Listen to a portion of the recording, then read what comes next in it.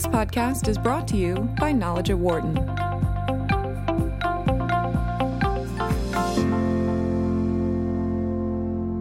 When you're checking out at the supermarket, the cashier may ask if you would like to include an extra $1 for a charity. Or your credit card company may offer to donate a certain percentage of each purchase to a good cause. Firms often run philanthropic campaigns like these in hopes of increasing customer loyalty and purchases. But does it always pay off?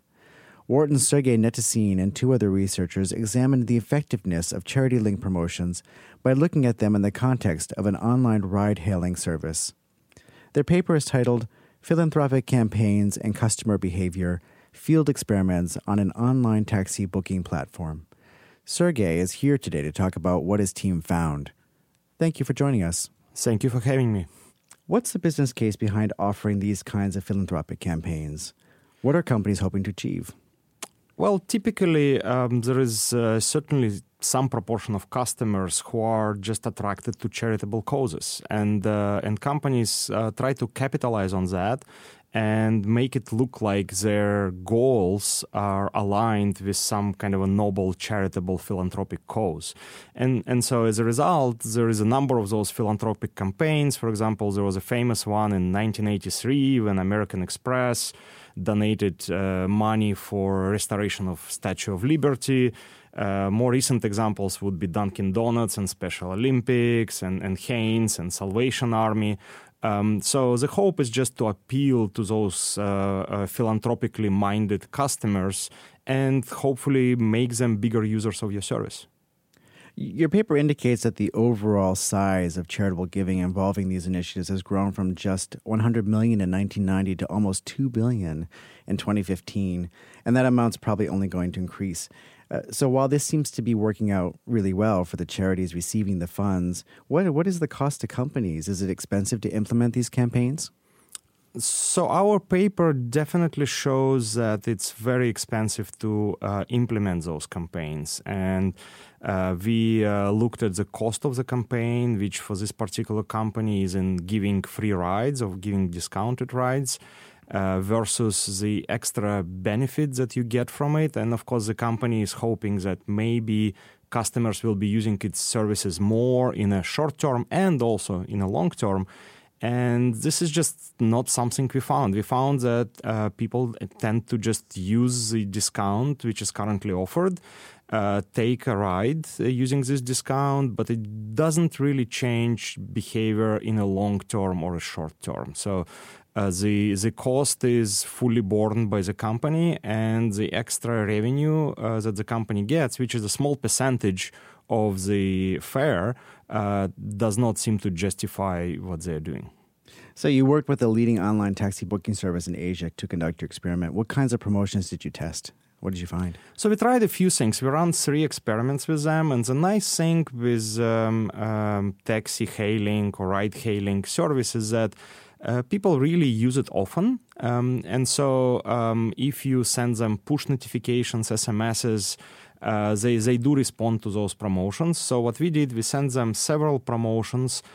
Some were simply take a ride now within the next 5 days and you'll get $5 off, versus take a ride now and we will contribute on your behalf $5 towards Nepal earthquake relief. And that was a good cause at the time because Nepal earthquake just happened, so it was on everyone's minds in Asia.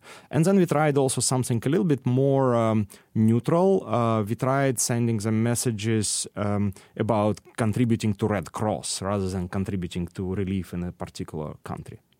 So in those situations where a customer may have gone for the promotion, did it increase subsequent purchases or customer loyalty as these companies would hope that it would do? No, not at all. So we saw that people did react to those promotions. The uptake on these promotions was pretty small, I would say. So if you offer customers just a cash reduction of their fare, take-up was anywhere between 4 and 15%, which is pretty low. But when we talk about charitable promotions, it was 5 to 10 times lower. So it was 1 to 3%. So it looked like people are not very charitable, to say the least. You talk a lot in the paper about your method in studying this. So what is the importance of doing this, say, as a field experiment versus doing something in a laboratory? So definitely lots of studies before us addressed very similar issues in a lab. And in a lab, what you can do, you can offer subjects certain promotion and ask them to pick between monetary, purely kind of a cash discount versus some kind of a charitable cause, and you can ask them which ones they would take.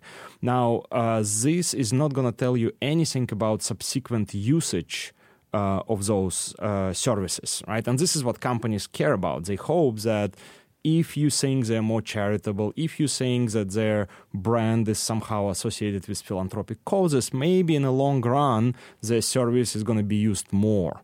And in a lab, that's just pretty much impossible to replicate, other than just simply asking people, would you use it more later on, right? But that's really not a very good indicator of how the service would be used. So that's the advantage of a field experiment where we could control for long-term kind of riding implications. Mm-hmm. And we could also carefully screen customers because some people are just more using promotions more often or less often.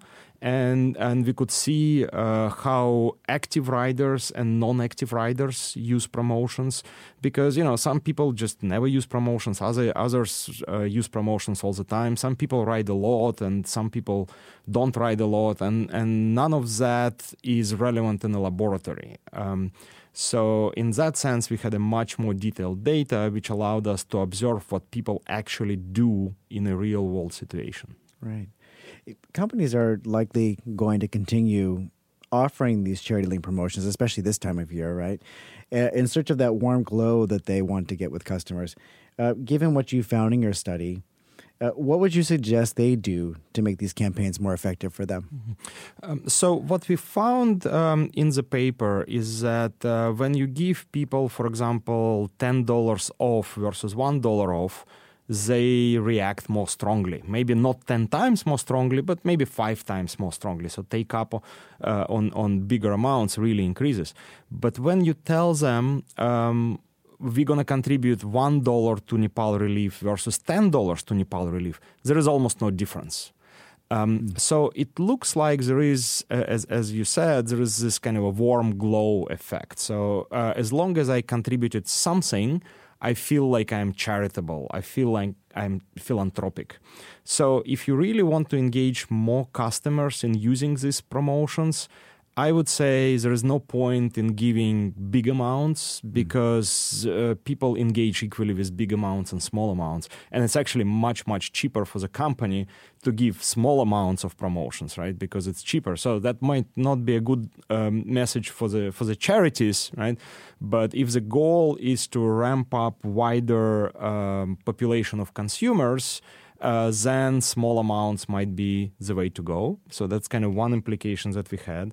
One interesting observation that we made is that this space of advertising through push notifications, through mobile messages, SMSs, is really, really crowded for ride-hailing platforms. And I'm sure you can relate if you ride Uber or Lyft, they keep throwing incentives at you and also at drivers, right? Mm-hmm. And we saw that, according to our estimations, as I mentioned, this really does not pay off. So take-up is pretty small, but more importantly, it costs a lot of money to run those promotions, and there is really no sufficient benefit to justify them. So I would try to carefully reconsider how those advertising campaigns are run and try to measure real kind of a feedback on them, a real increase in customer base.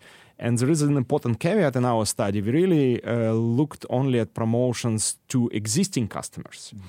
So here we see that this neither philanthropic nor cash campaigns really work.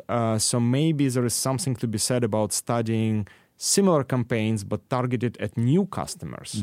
And that we could not do because, we don't have phones of customers who are not currently working with the company, right? Who are not current customers. Right. So these are some of the implications. Great. Well, if you could design, or if you're already planning the next experiment looking at this problem, what would it be? I think the important consideration in this setting is, of course, competition.